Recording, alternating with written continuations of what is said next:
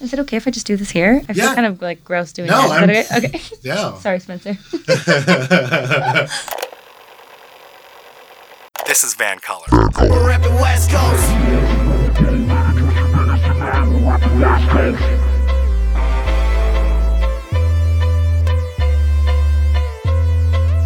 My name is Mo Amir, and today on This is Van Color, I'm joined by a lecturer of Sociology and Anthropology at my alma mater, Simon Fraser University.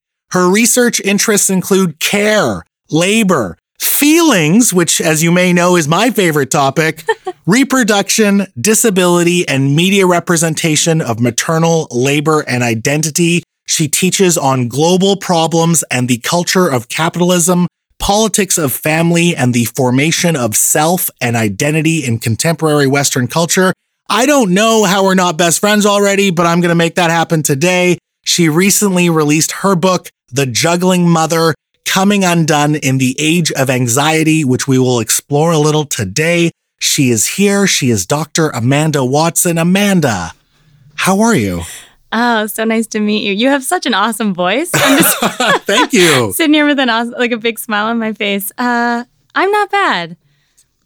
That's good to hear. Yeah. I asked that question at the start of every podcast, but through this pandemic, it has taken on a much more genuine concern. And so I'm asking you, but I'm also asking the juggling mother, how are you? If I had to speak on behalf of all juggling mothers, I would say we're not great as a bunch. Tired, this has been a major public health crisis. And now, as we know, a big mental health crisis, especially for mothers of young kids and school-aged kids. The support systems that we need to raise kids in the village, are ripped away or at least precarious. They're not bad in BC, but they're quite bad in other places in Canada. So I think, burnt out. I would answer burnt out, a little bit overwhelmed, kind of blue, a little depressed. Yeah. And I wrestle with some of these feelings too, but I have a decent setup. So just sort of plugging away and staying interested in public feelings that other people are having, since that's such an area of interest for me. I think what's interesting is, obviously, there are varying degrees of challenges that everyone has depending on your situation, but everyone is kind of down and everyone is kind of on a coaster as well. So maybe you're normal for a few weeks or a month or whatever, and then, everyone kind of hits a wall and you're kind of down again. And that seems to be the general feel that I get when I talk to just my own circles or just, guests of the podcast. Yeah, I totally agree. I even find now, maybe we're in the season of depression, that part of the pandemic, I think, relative to the extreme stress of the early pandemic and the anxiety that kind of sunk in the fall as cases started to climb again. But I find day to day, I can be hey, today it's sunny, I'm a person, I'm doing my things. Yeah. And the next day I'm I cannot work. I cannot be a person. It just the fallout can be day to day. And on the topic of anxiety, obviously there is this light at the end of the tunnel when it comes to the pandemic, but it's still a far ways away, right? Yeah. And I think there was that moment where everyone was very excited and then everyone just kind of sunk back and goes, oh yeah, okay, we still have to wait a little while. Totally. I was actually just talking to my classes this week because we just got back in session this week up at SFU and the how are you question is put to the students. Yeah. We all had fitness goals and cooking goals and all kinds of stuff in May, when it was hey, I'm working from home now. I'm gonna get new curtains and whatever. And now it just feels we're Fuck in that. the tunnel, Yeah. We're not I wore jeans for a long time in this pandemic and I don't wear jeans that often anymore. Yeah, right? So I'm going through your book, The Juggling Mother, Coming Undone in the Age of Anxiety. And it's kind of like reading the antithesis to Sheryl Sandberg's Lean In. And I was reminded of this Ali Wong joke, and I'm going to butcher it, but it's something along the lines of lean in, I just want to lie down. Because I saw Ali Wong live with my friend Jolene, who is a mother, and I remembered that bit, and I remembered Jolene leaning over and whispering, that is on point, we're already leaning in. And where Sandberg was sort of giving advice to a very specific audience of women in the corporate world, particularly, you kind of step back and look at the whole system and culture and go, whoa, you guys, this is broken. If it's fair to contrast the two, and I know you talk about Sandberg and leaning in your book, can you broadly give me the idea of what she's representing in mainstream culture and what your response is? Well, that was an awesome little nugget of, that was a great summary. Thank you for that. I'm glad I'm going to have a record of this. So I remember when Sandberg came out with that book and when she came out with her popular TED Talk. I sort of illustrate that in the book. I describe that. And I was in my early 20s or mid-20s, and I was excited for her to say something radical, and I thought, I don't know how I'm going to reconcile these competing obligations that I have, and I don't know how I'm, going to individually smash a glass ceiling. The job market looks bleak. And then she disappointed me by pointing to all of us and giving us advice on how to change our individual behaviors. So my entry point for the book and for that critique is that making recommendations to individuals is not only not helping, it's harming. So it's not difficult in like the mom internet to come across a headline telling you something to do, like tips and tricks are everywhere and we want them. Like, it's like, sure. Cool. What are other people doing? My God, how are we keeping this together? But I really criticize that culture, the like tell women what to do culture, or make individual representations, make individual women into these overachievers and overworkers and these self-disciplined subjects, because it not only doesn't change things, it keeps things the same. So it maintains status quo hierarchies of inequality. So the women who can lean in, who are affluent or able-bodied or, have any kind of host of privileges, they suffer. They're tired. Yeah. In pursuit of this sort of like ideal of having it all or whatever. And also they don't keep the door open for others, right? Like, it's an individualist pursuit. Right. So even if they succeed, they have a shitty life and they keep things the way they are. And I think we're at a moment, maybe we have been for decades, where we agree culturally that that's unacceptable. But I think people don't understand the extent to which they're complicit in these hierarchies at times, So I want you to reiterate that as a thesis statement, because this is out of my wheelhouse. I think that's very self-evident.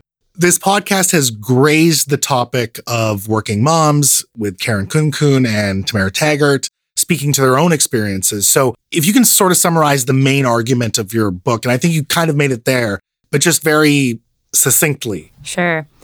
I would say that this mother who appears to be fully expended, she's busy, she's juggling, she's exchanging her labor for pay, she's doing unpaid work. She is exploited and doing harm. So that's, I think, the controversial part of the argument, that it's unfair that this subject, that this person has to take on too much and has to take on the responsibility that maybe the state would, to make things feel all better in times when they're not okay, especially now in COVID, make the magic of Christmas at times when we all just want to fall apart. And in putting her head down and working hard in all of those ways and just taking care, she is not activating for social justice or social change. So it's this really double-barreled kind of argument. We know that that's unfair, and we know that there are ways out of this overwork for women, but we've been fighting this for a half century. It's been decades of research where we know this, and I guess that guided my research. The fact that we seem to be stuck on this conversation and in recommendations of work-life balance and stuff like that. That was the burning That's such curiosity. Great managerial talk, right? Work-life balance. How do we achieve work-life balance? Yeah, go to yoga and whatever. And I have received advice like that in my life and been able to put it into practice and actually feel a little better. But I have the reins of power in so many ways in my life that a lot of people don't. Mm-hmm. So typically when we're talking about work-life balance, this is part of the thesis, we're talking about women in professional roles, typically actually like entrepreneurial or managerial or leadership positions. We're not typically talking about the juggle that women need to do when they work like 2 or 3 part-time jobs and take transit in between them and have no flexibility. Right. So let's get into that and let's kind of break this down step by step so that I can understand, because again, this is very much out of my wheelhouse. Who is the juggling mother? Okay, so close your eyes. They're closed. Okay. So she's who you picture. She's splashed on magazine covers, billboards, ads, film and television spots, even public health campaigns. But what I argue in studying these representations is she's not just a busy mother. Mm-hmm. She's busy in service to this kind of like efficient capitalist productivity.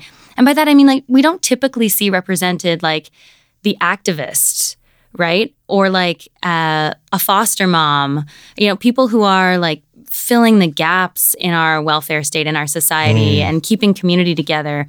We typically see represented folks like Sheryl Sandberg. We see like fit, attractive, often white women who are affluent, who are typically married to men who are also professionals. It's actually a very narrow representation. This doesn't surprise most people, right? Yeah. But when you actually like collect all of the images together, it's kind of striking. Yeah. To see that like we have this ideal subject very clearly in our culture.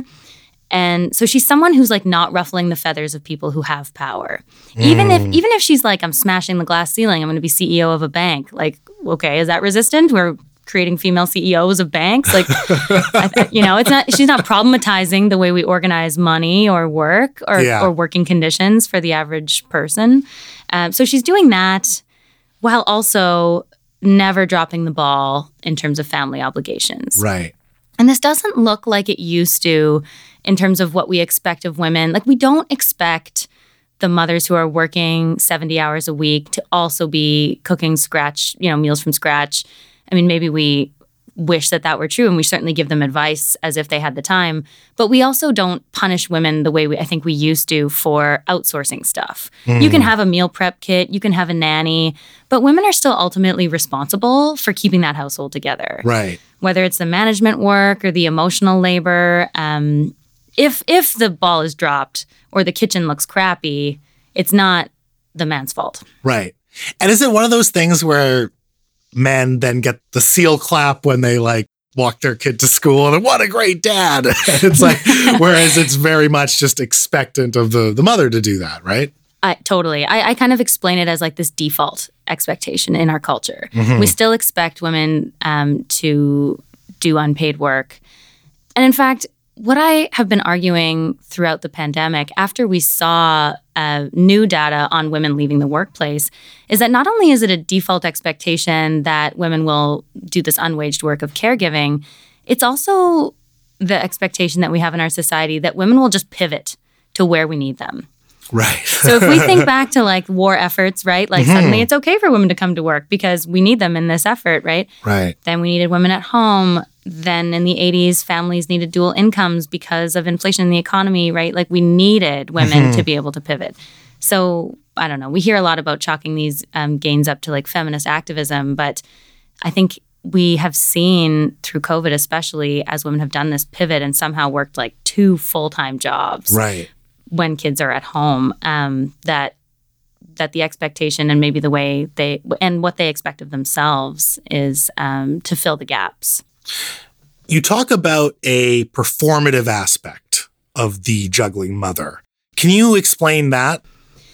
Yeah, to define the juggling mother was really tricky for me in my work because I realized in describing this person and critiquing media representation of maternal labor that I was still trying to pull it off, like I was still trying to pass as this person who could have a thriving household and a badass career. Right. Like, so you're a juggling mother yourself. Totally. And like I have definitely passed on opportunities to let other people in out of a sense of competitiveness in myself, you know, and like just feeling the need to look out for myself in an individualist, like competitive field. And that's totally legitimate. Like I try not to beat myself up for having those feelings. Sure. But I definitely am like living that trope a little bit.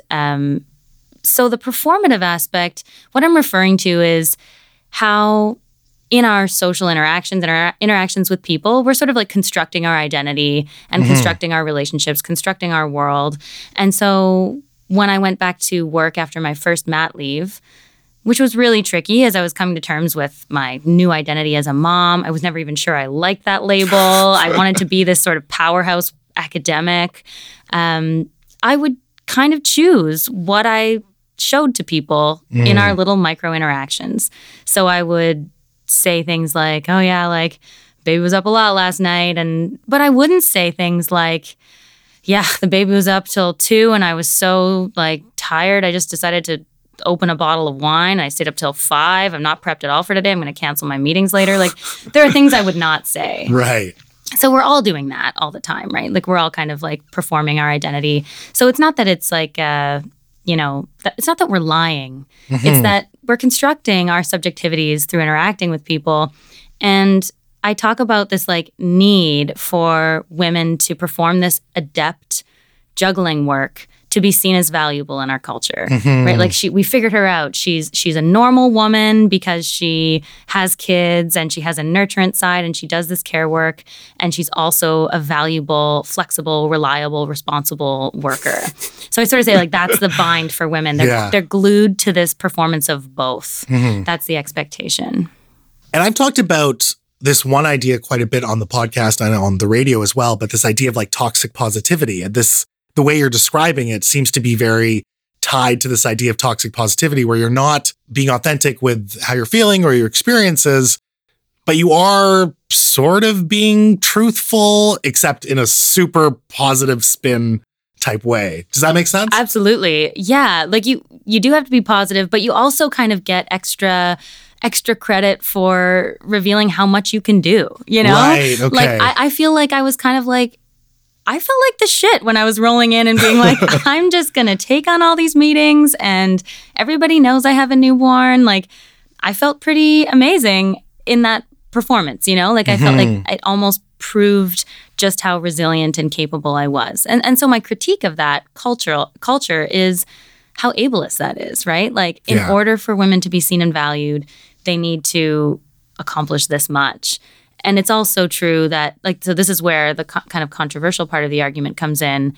If women like me are so stuck on this idea of success, guess who can't perform this way, right? Like mothers who are already under skepticism because they're being discriminated against for their race or class or gender presentation. So it's a kind of only some women have permission to behave this way in the first place. Right. And so that's the complicity in how this whole system works and how labor is organized. That's right. It's crappy. Like it's crappy because I have to like reconcile that in myself too. Like how much I want to do this, and I don't want to feel shame about the fact that I'm, only looking out for myself and my family often. But so long as women with means keep doing that. Maybe a sidebar, maybe zooming out too much, but I just wonder how much of this is different than the sense that we're all complicit in how labor is organized. And what I mean by this is we're all guilty of buying and consuming products that are made from terrible labor conditions or unsustainable environmental practices, or that just contribute to this unhealthy system as a whole. So is this related? Is this part of that? Where do you see that in the whole system? That's a really great parallel. It's tricky. I think that is that's relevant. Like, you live in this world.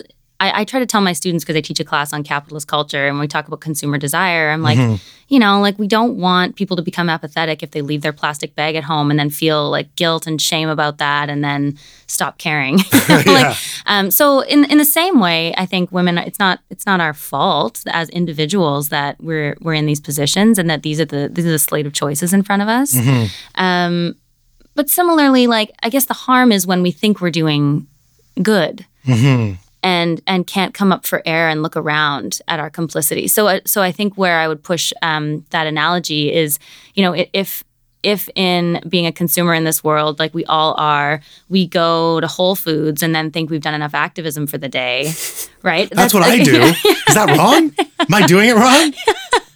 Yeah, you're doing environmentalism wrong. But you know what I mean? Like if we get warm and fuzzies because we make some like benevolent choices to buy organic food as individuals, that's similar to the kind of harm that could be done if women who like fight for their right to be the CEO of a bank feel like they've done feminism that day. Right. You know what I mean? Like this is not the kind of thing that's going to make the structural changes that I think there's appetite for. Yeah.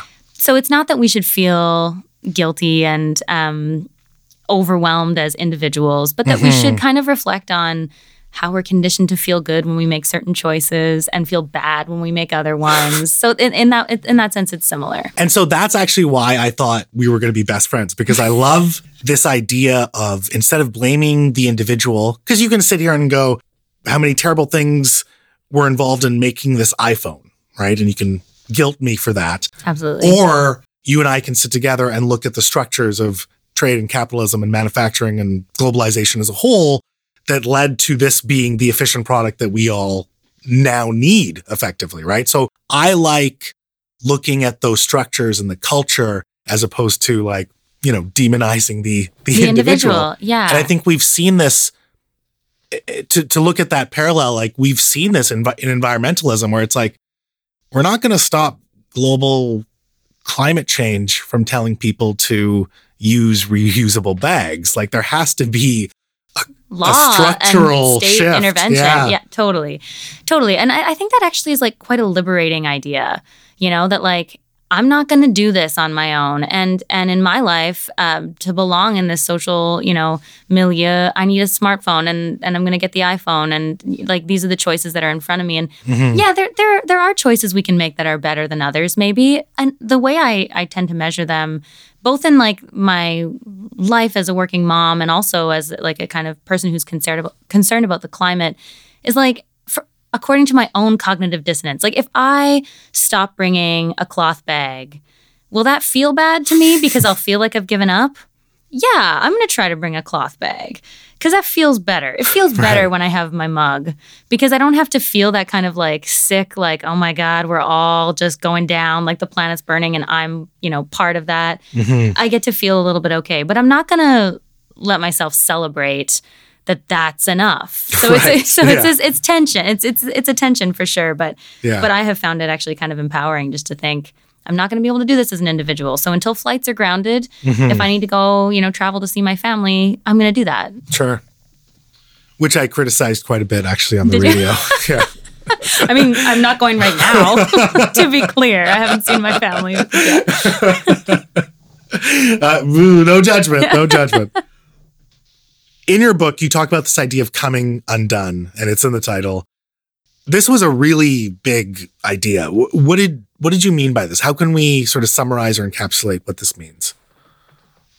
Yeah, I think if I were to write it now, I'd have a lot more to say, actually, because I feel like many of us can relate to this sensation of overwhelm, you know, and feeling like we're on the brink of coming unraveled with our emotions at times.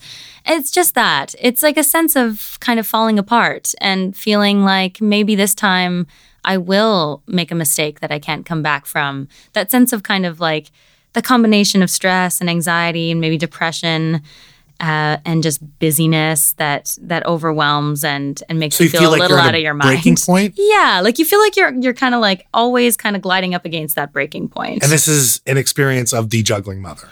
I think so. And, you know, since I wrote the book, I hit burnout this past summer. And so now I might describe it as a pre-burnout feeling of like you're white knuckling through, you've got these maybe signals in your body or whatever that are telling you like, this isn't a good way to live. Like you're really tired and you're really stressed and you're having insomnia about bizarre things. And maybe you can't go on forever like that. Yeah. And so again, it takes me back to that toxic positivity idea, because obviously we all find ourselves in that state. But I think there's a difference when you can admit, hey, I need a breather, I need to stop for a second, versus I'm going to push through, everything's all right. I'm doing the right thing. There's a marked difference between those two things. And you're describing that latter of just pushing through with a smile and trying to get things done, right? Yeah, it's a real sensation, but it also goes back to that performance part, like which is related, I think, to what you mean by toxic positivity. We the evidence in popular media is that like we celebrate people who are on the brink but who never actually screw up because they look like they're fully expending themselves, right? Like that's who you want to, like, the quote, like the saying, if you want something done well, give it to a busy person. Right. Like the cult of busy, so Coming Undone was both something that I was legitimately feeling as the mom of like a newborn returning to work, but also something that I was aware that I could perform in a way, like I could allude to that without it threatening, like child services, they're not gonna show up at my door because I'm having these feelings. And it also kind of felt good. It felt like I was doing right by society's expectations of me to be on the brink of falling apart with how much I was trying. Yeah. That work ethic, Yeah. There is that culture of being performatively busy too, right? And Yes. I mean, I'm guilty of it as well, where someone, how's it going? Keeping busy, but keeping well, whatever. And I've never thought about that, but this is this weird thing that we're all ingrained with to tell each other how busy we are. Yeah, I've seen some pushback. Exactly. I've seen some pushback against this kind of cult of busy, this like, in the kind of mom blogosphere, it's like let's stop responding to each other this way. Yeah. But I think it speaks to what we value in our society, right? Like we find busy people to be exciting, interesting, and valuable and like worthwhile because they're hustling, like hustle culture. I had a student write a great paper about this in the last semester in this class on capitalism. She was just like, that's a word that has come to mean good things. Right. About someone's personality and their value to us. Does that click with us on like a psychological level, or is it cultural? Oh, I think both. Like with the way I study feelings, like I'm not a psychologist, but I study like feelings that I think are kind of like shared in general in the public. So I'm loving thinking about how people are feeling in the pandemic, for example, because we're kind of like having this shared experience. So in terms of hustle culture, like I have to admit, I find it compelling. Like I want to be known as someone who hustles. Yeah. Sounds good, It sounds like it's related to fitness. It's related to entrepreneurship. Aptitude, entrepreneurship. Yeah, like getting those dollars. Like seriously. Right? It sounds good. It's also obviously culturally appropriative, right? Like coming from Black culture, the idea of like being a hustler, which white culture loves to do when it comes to like coining new values. Because hustler was like a bad word at a certain point, right? And pejorative too, right? Like the implication that you're involved in like the informal economy in ways that you shouldn't be. It's also that idea that if you ever say, I'm bored, it's like you're a fucking loser. What are you doing with your life? Totally. What are you complaining about? Being bored? Yeah. And I wonder if like given young people today are inheriting this like super precarious economy and planet, if it means even more. Yeah. Like, did we have to be known as hustlers in the 1950s when people could kind of just afford a living and work to live? Yeah. Or is it something about the current moment where it's like, if you don't hustle, it's not guaranteed that you're going to make ends meet? Yeah. I want to talk about something that might appear in the mom blogosphere. I don't actually know, but I'm going to guess it's there. You don't know the mom blogosphere? No. Weird. No. So my mom passed away when I was 25. It was 11 years ago. And since then, obviously I've had friends become parents and moms. I've dated a couple moms. Just in general, as an adult, there have been like more moms in my life, and I've started noticing things. And what I see is this sense of guilt, quote unquote, mommy guilt, that pretty much every mother I've ever encountered bears. And it usually has to do with work and home life. And, you know, it actually makes me think about times where I recall my mom expressing that kind of guilt, not to me, but in different settings as well. And she always did it. She still always had a smile on her face and, you know, a lot of stuff that you're describing as well. Aside from Harry Chaplin's Cats in a Cradle, why is this guilt so tied to women rather than men, who I presume are also taking on a larger role in domestic labor as well? Like when I talk to my friends who are dads, they might express it here and there. So I don't know if it's them not expressing it or if it's just like they don't feel guilt as much. What are your thoughts on that? Yeah, that's a great question. Well, first of all, I'm so sorry for your loss, you know, to lose your mother in your 20s. That must have been a really challenging time. Interesting to reflect back on it now. Yeah, you know, this I don't think is toxic positivity, but it takes, the grief never goes away. But you learn a lot out of it. And there's certainly a lot of appreciation that I have. And maybe this is why I was a little more keen on seeing some of these cues. And when I would see, you know, friends who became moms or whatever, I would start seeing things and remembering my mom for certain things as well. So right. It's, you know, it's a way into those memories, right? Yeah. That's interesting. I mean, I think you're onto something. Like mom guilt is a thing that women talk about. You know, we like go to each other's houses and have tea or wine and like, mom guilt is what we talk about. So it's on the blogosphere. I wasn't wrong. It's there. It's in conversations with strangers in the coffee shop line. Like it's everywhere. And I bet that men do feel guilt when they're trying to reconcile the irreconcilable, right? Like as we see shifts in attitude around who's responsible, we see that like this new generation of dads does value spending more time with their kids. I'm sure that feeling is real. And I think I've heard my own partner, who's a man, express it when he misses things at home, like misses a couple bedtimes in a row or whatever. But I think it's partly the way that we raise women to feel guilty about things, to not take up space, and, you know, like to be like a feminine and feminized body in a patriarchal culture. Is there a biological element to it? Oh, this is a tough one. Okay, so I will confess to you, I've never told this story to anybody. Sure. This is like, okay, I'm going to do this. I'm doing this. When my son was born in Halifax, and I had been there for like 10 months. Like I got there, not pregnant, got pregnant, and had him there, and moved back to Vancouver 2 weeks later. And so that was a whirlwind. When he was born, like we were in the hospital, like my husband Peter and I, alone. You know, we didn't have family around because we were there, and our families are here in Vancouver. And I remember like the first night being there. He was jaundiced, so the baby was in one of those like sun boxes next to me. Right. And my husband was like sleeping on a cot, and I was like wide awake, even though I was so tired, staring at the baby. And I had this feeling of, oh my God, it's just me. The buck stops with me. I am it. I am this child's advocate. And that is my new overwhelming responsibility. Yeah. I don't actually even think there's a lot of truth to that. Like I have a family network. Like if I'm gone, if I died that day, you know, the kid would be fine. Like, but I had this, and I don't know if it was like feelings fueled by hormones. I can't really parse those feelings out, you know, whether they were a product of my conditioning to take on full responsibility as the mother, whether they were hormones that flooded me as a birthing person, you know. I think there would be people who would argue on both sides of that. I'd probably fall somewhere in the middle. Sure. Yeah. So seems reasonable. Yeah. Like I always think like conditioning is very powerful in terms of like even how we use our voices with children of different genders and that kind of thing. But also I felt like, you know, like feelings they come from our body. They come from impulses in our body. They come from like blood rushing to our systems to regulate them. So I can't really separate those things out. But my husband didn't feel that way. In fact, what he expressed to me in the coming weeks was that he felt kind of obsolete. He was like, well, my work here is done. Now what? Like, I think I'm finished as a human.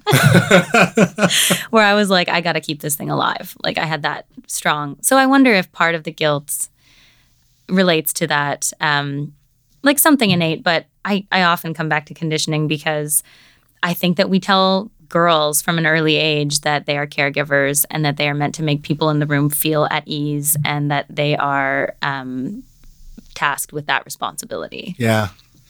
I love what you just said there. I just got to keep this thing alive because I've heard that before.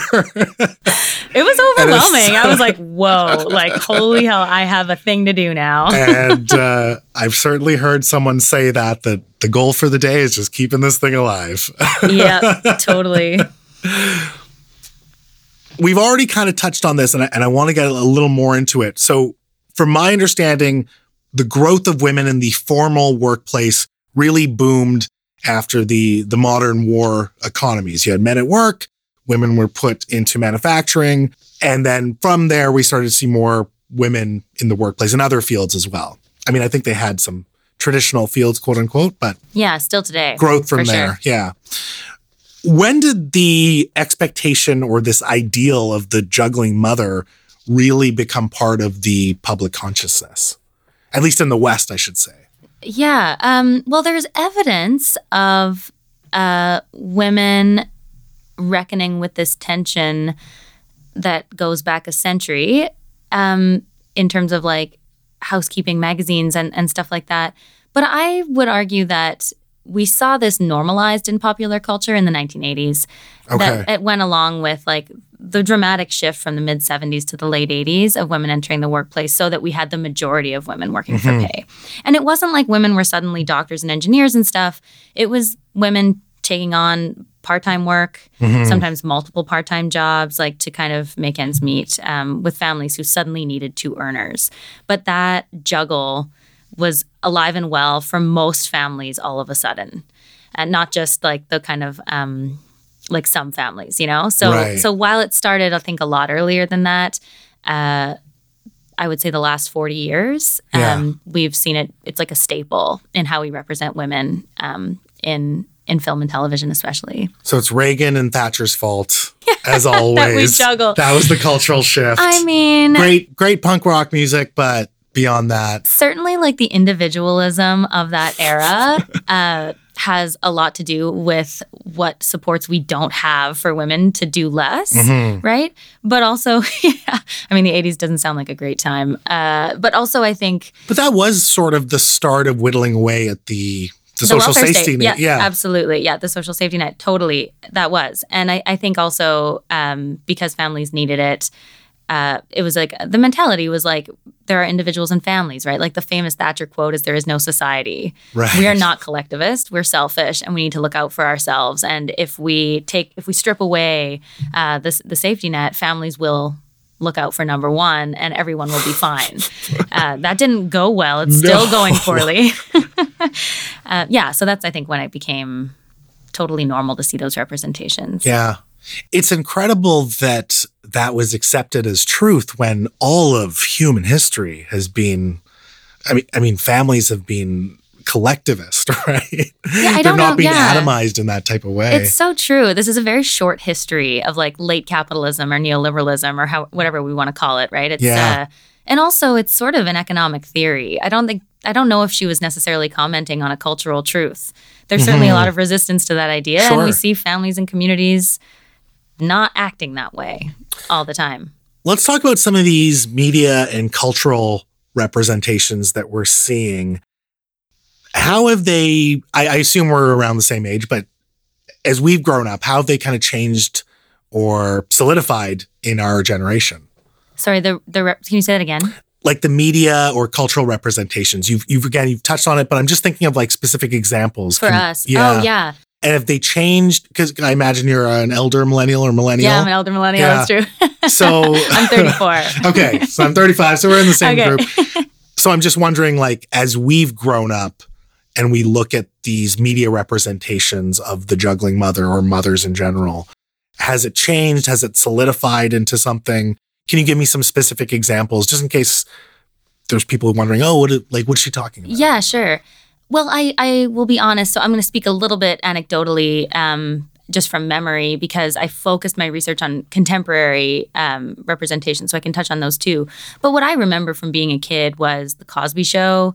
So that was an example of a woman, of a mother who was, I think she was a doctor, and her husband was a lawyer, or vice versa. She was a lawyer. So there was like a professional woman at like the upper echelons of her career, and also doing this motherhood thing and playing this role. So I think our generation was the first generation as babies of the 80s to be totally conditioned with this kind of media. At the same time, there were still a ton of representations of like the homemaker mother, especially like the sainted mother of, Swiffer commercials and stuff like that. Swiffer has, the Swiffer dad hashtag has taken off since, but like that was big in our day. Like the Mr. Clean was this like muscly guy who helped out who secretly helped out our moms with their role of cleaning the house. Right.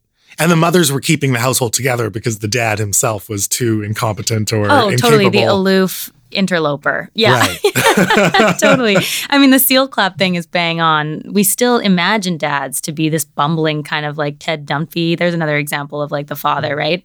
From Modern Family. Right. Yeah. Useless. I think because of that trope, our expectations of dads are low. Like the baseline is low for dads. Yeah. Although I think that does a disservice to dads, because the evidence does suggest that men are far more interested in taking care of their kids now and shifting that load. Yeah. And so let's get into that. These media representations, when we look at them, how disconnected are they from reality? Because it sounds like they are, on one hand, glamorizing the juggling mother, which then creates these unattainable expectations for other women or mothers. And then on the other hand, they're like lowering the bar for men who actually are taking a greater role in domestic responsibilities. That's a great question. One of the representations that I mentioned by way of example is the film This Is 40, the Judd Apatow movie. Have you seen this movie? Yeah. So this sort of exemplifies the thesis. This family, their struggles are financial, right? Like the record business or whatever the dad has isn't going well. He's also like sluffing money to his incompetent father or whatever. Whereas and the woman has this store in Santa Monica that she's struggling to make a profit to cover everyone's expenses.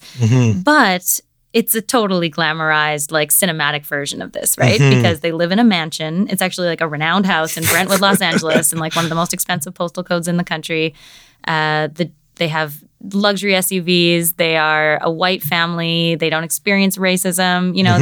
Their tensions are sort of farcical and yet relatable. Like families can look at what they're experiencing with like the mom like sneaking cigarettes at the side of the house or whatever, and see themselves in these jokes. And yet it's the Hollywood version of this. So this hardly represents most family struggles. It does. I think that film is a commentary on the myth of the American dream and the satisfaction that we're promised if we all just hustle. Yeah. They turn out to not be very happy, and the couple isn't very bonded. But the first thing I would say is there's a big distance between the privilege and affluence of cinematic life and everyday realities. But what seems to strike a chord in terms of humor is when these people who don't look much like us as a general population are speaking some truth to the struggles of the moment. So there is that like, we do want that kind of like authenticity in our fairy tales now. Right. In order for it to There's be that funny. hook of truth into otherwise a very whitewashed, glamorized image. Yeah, totally. Because we also want to look at like that kind of life when we are, it's part of the escapist fantasy and part of what drives us to consume, like the desire for something that's unattainable. So when we talk about these expectations, and we talk about the ideal of the juggling mother, why is it harder on women of color? I believe Michelle Obama even commented on Sandberg's Lean In by saying like, this doesn't work all the time for all people. Right. Well, yeah, Sandberg's a good example, like went to Ivy's, like her the way she leaned in was she tapped her totally exclusive connections, right? Like and privileges. And privileges. Yeah. So in getting like the idea of asking women to comport themselves in such a way that resists structural discrimination like racism is impossible for women of color, right? Like they have to do more work, and especially more emotional work, in order to not be seen according to racist tropes, like, for example, the angry Black woman in the boardroom table and stuff like that. So I think it's a special cruelty to apply this individualist lean-in kind of mandate to people in different social positions according to their privilege, because it's just way more work, and it's impossible. You know, you can't erase a legacy. You can't erase a legacy of white supremacy by being particularly competent that day in your job interview. And so that's how you get this double-edged sword, right? Like, the juggling mother is doing harm to herself by not acknowledging that this type of lifestyle is not really healthy or sustainable.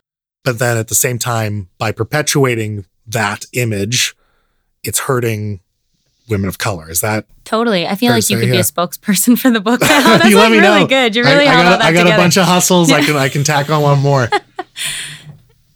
That's a problem of white feminism, though. I'll just like throw that Please, in there, right? yeah. Like that, like this is exactly what is wrong with like popular commercial white feminism. It's this idea that like if we act more like men because we are equal to men, patriarchy goes away. That's not how it works, and that's super exclusionary to anyone who doesn't have that access to power. Yeah. I imagine this expectation is also generally harder for women who have children with disabilities. I can see the racial end probably because I am a racialized person. Can you explain? I guess it's just the same principles for women or families that have children with disabilities? Well, unique in that children with disabilities need support in the school system. Parents who themselves have disabilities need different kinds of support. So in an individualist society where we want people to pull themselves up by their bootstraps, disability is stigmatized in a unique way because it's seen as hampering productivity, right? And that is seen in our society as hampering goodness, right? Like value. So I think there are unique challenges that people with disabilities and parents of children with disabilities face in terms of stigma, both in terms of the cultural attitudes like stigma and also the material realities of needing more things. Like if you need to access a prescription in COVID, you know, like things take time. We don't have respect for time because it's not efficient for like people to need to do more things just to go about their daily routines. So that's an interest of mine that's sort of blowing up now as my kids are almost at school age. And I realize what you need to fight for, like how you would need to advocate for a child with diverse needs, and resist both a stigma and be practical about needing more. Right, like that's what is stigmatized. Being inefficient. So I guess it's similar in the fact in that it's a disadvantage that sort of changes your social position with respect to privilege, but the challenges are different. Part of the problem, from what I can gather, is how family is perceived and organized in Western countries. Coming from a South Asian background, I know this to be true in other cultures as well. You have multi-generational homes where domestic labor, although still largely split amongst women, seems to be a lot more quote unquote balanced. And the idea would be, you know, if someone has a child, the grandma comes in and she's really, you know, teaching and mentoring the new mom. And if they're younger sisters, they're also helping and learning so that when they have kids, they're sort of more prepared. And there seems to be this like transfer of generational wealth all at once in one household. And that's very common. And again, I speak for some South Asian households, but I know certainly in other cultures, this is how things are done. Is this atomized nucleus family at the core of a lot of these issues? I think and again, so, this is new, right? Like we talked about this being quite a new phenomenon. The nuclear family is a very modern Western construct, and I do think it's the problem. Like there are a couple of great articles when COVID first hit that was like, this is proving that the nuclear family is a sham. Like anybody who's alone with their kids right now wants to die. Like it was totally that bad. I've been actually really curious about this, about collectivism more broadly in different cultures, like a sense of duty, especially as we see tensions around COVID, like some people flaunting the rules, some people abiding by the rules. Like I've been wondering about what we've set ourselves up for, in an individualist society. But I wonder about mom guilt and if that feels different when the expectation is that the village will raise a child, or at least even the kind of like extended family, even if it's sort of still biological kinship. Does it shift a sense of responsibility?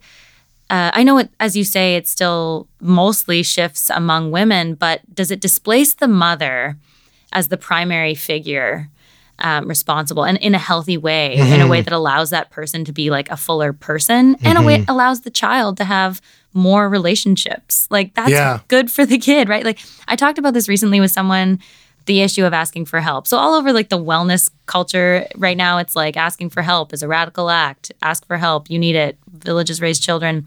And I think that why it's so difficult to ask for help is because you feel like you need to take everything. You feel like you need to be capable of taking care of your own family. Yeah. But I heard a philosopher, it's almost like a concession, right? It's admitting weakness, right? Yeah. Definitely. But I like heard a philosopher on another podcast flip it and say like, by being a nuclear family, you are getting in the way of relationships if you don't ask for help. Like the only way you're going to have like alternative kinship structures or your child is going to relate well to other adults is if you get out of the way and ask your sibling to take them to soccer. That's the only way that they're going to have a relationship. So get out of the way. Like so I think flipping it that way makes it less about mom guilt. But I think that's a great question. My work has pertained specifically to Western culture, and it's sort of like denaturalized whiteness and the nuclear family as like the primary way of organizing society. Now I'm curious to read more across different cultures in terms of like how being a mother feels when the expectations are different. It just feels like the breakdown of that familial collectivism is as a result of urbanization, capitalism.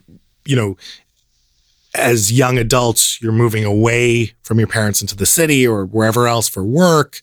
Which is like a coming of age, right? Yeah. It's seen as totally appropriate and actually like good, like morally superior to not doing that. Yeah, and there's certainly been benefits out of that for sure. But I think we can't ignore how this is a very new system for all of us in terms of what a family means. Totally. I mean, I think that is becoming really clear through stay-at-home orders. Like, what have we done? I find myself asking, like, why have we set things up this way? Yeah. Certainly independence is great, and I don't want to romanticize living at home with a family. Like, there are real struggles related to that. But I'm hoping that it's a question that more people can ask. On the idea of asking for help, I'm just reminded of these friends that I have that are parents, and they had their first child, and the child had issues with the sleep schedule. And I remember hearing this story from them, and I thought it was so funny because they said literally for 3 months they were struggling. And they were reading, and they were trying to do it, DIY or whatever. And they finally caved, and they asked a child sleep specialist to come and fix their kid. And they literally said it took one session. And then their daughter was on a great sleep schedule. Like all of a sudden, it just clicked.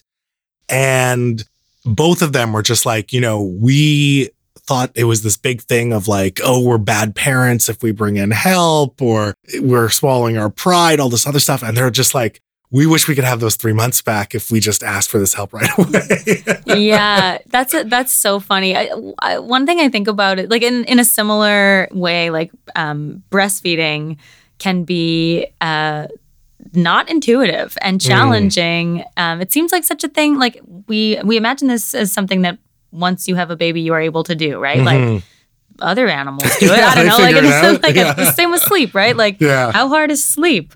why do you have to put a baby to sleep? I really screwed that up at the beginning too. But I imagine like I have this sort of like utopian vision of what it might have been like before we had such a thing as a sleep consultant that you could hire. What if like some people knew about this and passed that wisdom on, right? Because we lived in a little bit like in a more collectivist way or like a communal way. I guess I don't mean necessarily with collectivist values, but where like oral histories were transmitted. And so I read the whole internet too and had very sleepless nights. In fact, I barely remember what I did. I was so sleep deprived. But that's a really relatable feeling. And also like I didn't want to hire a sleep consultant because I was poor growing up. Like I thought I was going to be dissed as a yuppie. That was my like discomfort with like I think that's part of outsourcing it, that. yeah. Like I was like, oh God, like a sleep consultant, like no, I can't do that. Yeah, it's funny how we think that the internet has all the answers and you can do anything, you can find a YouTube video or something, but it's like there's still a lot of knowledge and a lot of like how to operate as an adult that I don't know, man. Like we still need therapists. Need consultation. Like, yeah, absolutely. Yeah. Going back to this idea of capitalism or late capitalism, whatever you want to call it, like restructuring families, most families require a dual income household to stay afloat, which was not the norm before either. And especially if you have kids. So how much of what we're talking about is just a consequence of wealth inequality, stagnant wage growth, lack of well-paying manufacturing jobs, higher costs of living, and as we talked about earlier, cutting away at the social safety nets, the welfare state. So how much of that is is like an economic problem? It's 100%. I mean, my bias is that I'm like a Marxist feminist, right? So I think it's exactly that reason.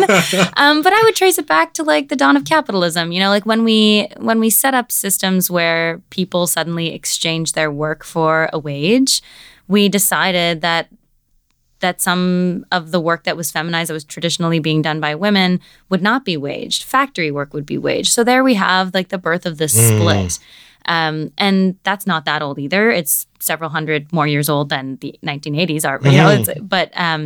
And then things seem to accelerate from there in terms of like inequality between the post-World War II era and today because of exactly what you mentioned, like the kind of erosion of the safety net. And I guess I see it so clear. Like, I just think that this is the reason. And it frustrates me that we can still be so conditioned to take on these roles. Yeah. So I don't want to oversimplify it. I think that that's the material cause. But I wrestle with my own conditioning all the time as I study this. So I think it runs pretty deep what we expect of each other in terms of those roles, Yeah. Yeah. Can I be your spokesperson for 1 second? Yes. Okay, so when you're promoting yourself, stay away from that Marxist feminist label. I waited till minute whatever we're at. A lot of stigma. It's a very heavy label. Yeah, stick with the anti-Sheryl Sandberg. You That's don't a good see me one. on the cover of magazines, right? Like, no, it's not. Yeah, we don't like to put the red shirts on display. We've seen the BC NDP government. I want to bring it back to provincial politics and what's happening here because that's a big theme of the show. We've seen the BC NDP government put so much promise and, to be fair, unprecedented amounts of investment in childcare. I think it's fair to say, you can't just like snap your fingers and suddenly you're going to have available, affordable childcare everywhere. But from my understanding, they seem to be making a lot of progress and they seem to at least prioritize this as a big part of their overall governance. What's your take on what this provincial government has done so far on this file? I can make this answer really simple. I think that for all that we could do to reduce wealth inequality, the main thing that we need to do is provide accessible, good quality, affordable childcare. Mm-hmm. So for me, that's like what it comes down to as the number one priority, as the Band-Aid for right now.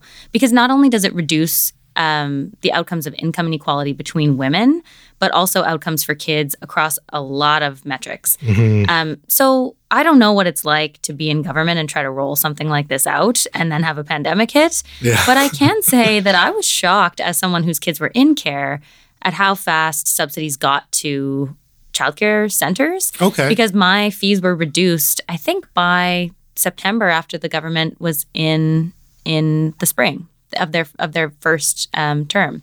So I've been impressed. Like I actually think that is going to make a marked difference. And I think there's a long way to go because we have a shortage of spots. So scarcity is a problem that's still driving prices up.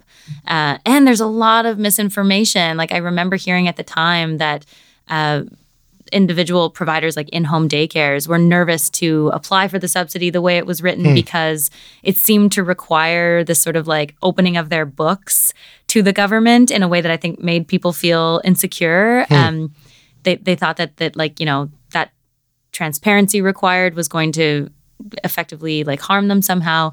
So I think a information campaign alongside what's been done would be helpful as well going forward. But I would really like to see the $10 a day promise that they've made. And I don't think that it's not here because of a lack of political will on their part. I think it's a massive undertaking. Yeah, absolutely. People don't make enough money in the sector. No. You see turnover, right? Like so it's a problem to make it cheaper. Mm-hmm. I want to end our fantastic chat taking on the role of douchebag dude. I want to give you a douchebag dude response. This is not just like real life. Oh, come on. No, not your life. I mean, like. Like your life. What do you get? Okay. Yeah. You were like, by the way, behind the scenes, Mo is a douchebag. Sorry, that came out wrong. So I want to be very clear. This is not me asking this. Okay. But as you literally just said, I'm sure someone approaches you with this, whether it's online or in the comment section, whatever. What do you say to the dude who responds, well, I thought women wanted it all. Why are you complaining? It's too much. I would like, so 10 years ago, I would have fought with that person at the pub for hours. And now I would just wink and smile and say, it's all too much. We don't want it all. That's the trite answer. But I will say that like, I love my job. I don't want to back off. I love writing and publishing. I love teaching. I love interacting with colleagues at the university through service work. And I also love being a mom. Now that I've settled into the identity and feel like it is empowering and rewarding, I don't want to not do that. What I would love is if I didn't have to work 60 hours a week. So I would love to set boundaries and have support for if someone gets sick, like, can I take a sick day? I'm not even though I'm in a super privileged position in terms of my job, it's not that flexible. Like it's seen as very flexible, but there aren't sick days in the traditional sense. And so there are things that I would do to set boundaries around my job. And there are things I would, I guess, ask for in terms of how we organize expectations on moms and family life, especially for families of less means, but also just in general. Like I would love if there was more robust community center programming and more parks in East Van and, you know, things like that. So yeah, I want to be a mom and I love my career. So work-life balance books are targeted right at me, but I would like to contain the amount of work that they both take. Yeah. That's how you have to sell the revolution, like new parks, community centers. This is going to be good for everybody, guys. Working 6 hours a day, 4 days a week is going to be great for everybody. I actually love that you brought that up, and I wasn't thinking about this before, but we've also eroded boundaries in terms of work. Yeah. So before you go to work, in and out, and now you bring it home with you. It's on your phone, and your phone also doubles as this like perpetual entertainment social device that you're also on. So you're also working while doing stuff on your phone. Like all those boundaries are gone. And so even the traditional 40-hour work week for a lot of people, particularly who work white collar jobs, you're working way more than 40 hours a week. Yeah. And that's the expectation. And it's certainly not just about moms. Yeah. That's totally the expectation. And it's valued. Like colleagues who leave their phone on and who respond to an email at 10 are seen as doing what we want them to be doing. Totally. Doing busy. But like, so I guess I think that the message is pretty palatable here when I just frame it as like, look, man, this is going to bring women up, but it's going to be better for everybody. Like this is going to allow people to spend time with their kids, regardless of their gender, whether or not they're partnered, work less and think about the conditions of our work, for sure. And if I were to give any advice to individual moms who are struggling with this, like I hate doing that because it's the trap. Yeah, you just said the lean in shit, right? Like now you're dishing out tips and tricks. Yeah, exactly. Like screw the tips and tricks. But I would say it's sort of like the inverse of tips and tricks. It's like the set boundaries thing. And I'm biased because I'm really bad at that. So I know that's something that a message that I've heard, like don't have boundaries, then you're a better person. But as I crawl back from burnout in this pandemic, I realized that boundaries might set me free in the end. I love that. Amanda, this was very enlightening. I am so far removed from my wheelhouse on this stuff, but I'm fascinated by it. And I just want to tell you that, I get PR people and some people directly, and even just fans with like guest suggestions, get this person on the show. And I love that. I love when people reach out regardless of what they're saying. But it is a bit of a high bar to clear when presented with you should have this person on the show. People have done it, certainly, and I encourage them to do so because I want to have conversations that challenge me. But I have to really see something that I find provocative or insightful and informative, something that I think will leave the listeners walking away going, oh, wow, I didn't think about that, or I learned something. Or I want to buy that book. Yeah, exactly, which we'll get into. But when that request came in from Jen Wint, and shout out to Jen, I was like, yeah, 100%. This sounds amazing and interesting. And I'm actually almost like honored to be trusted with this topic. And if this is someone's first foray into these ideas, I'd like you to give a call to action. You can plug the book, of course, but just a general call to action.